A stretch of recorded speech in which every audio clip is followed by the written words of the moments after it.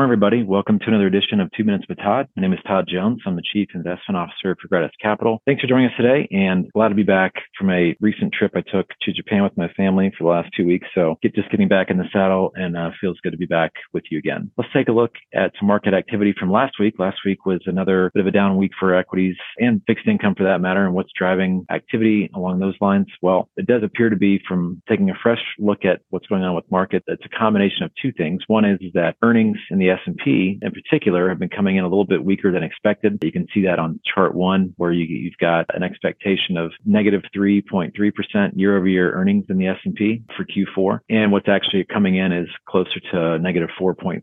So that delta of 2, or call it 1.4%, is really kind of playing out right now in asset prices. The other kind of headwind that it does appear is a bit of a headwind that's going to be with us for some time is that the Fed is indicating, based on some of the more recent hot inflation numbers that have been coming in either through PCE or CPI, is that they're going to have to be in a more restrictive monetary policy position, meaning that they won't be dropping interest rates anytime soon, in our opinion, because they have to make sure that inflation is in the rearview mirror and continuing to go down versus a potential reacceleration, is the way some of the economic data would suggest. So what's been going on, of course, to reflect that is that the bond market has sold off roughly 3% in the last, call it 4 weeks or so, pushing 10-year yields close to back to 4%. And recall, they were at 3.5% at the beginning of this year. So a big move in a short period of time, which does put downward pressure on equity markets as well. I would say, however, that our intuition earlier maybe this year, based on some research we were doing, that small and in particular mid-cap companies, which we do have exposure to now, it would be the right place to be, is starting to play out. You can see in that year-to-date picture on chart 1 that small caps, and on chart 3 that small caps do have a way of outperforming large cap during inflationary periods where inflation is coming down from a high level to below 6. And that is likely for a combination of reasons, whether that being more responsive to cost controls or market responsiveness to new product offerings during these types of periods. Thanks for joining us today. We look forward to bringing you more updates in the future, and feel free to tune in for Market Matters, which will be next week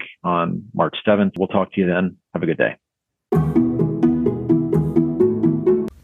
All price references and market forecasts correspond to the date of this recording. The information contained does not constitute research or recommendation from Gratis Capital to the listener. Gratis Capital is not providing any financial, economic, legal, accounting, or tax advice or recommendations in this podcast.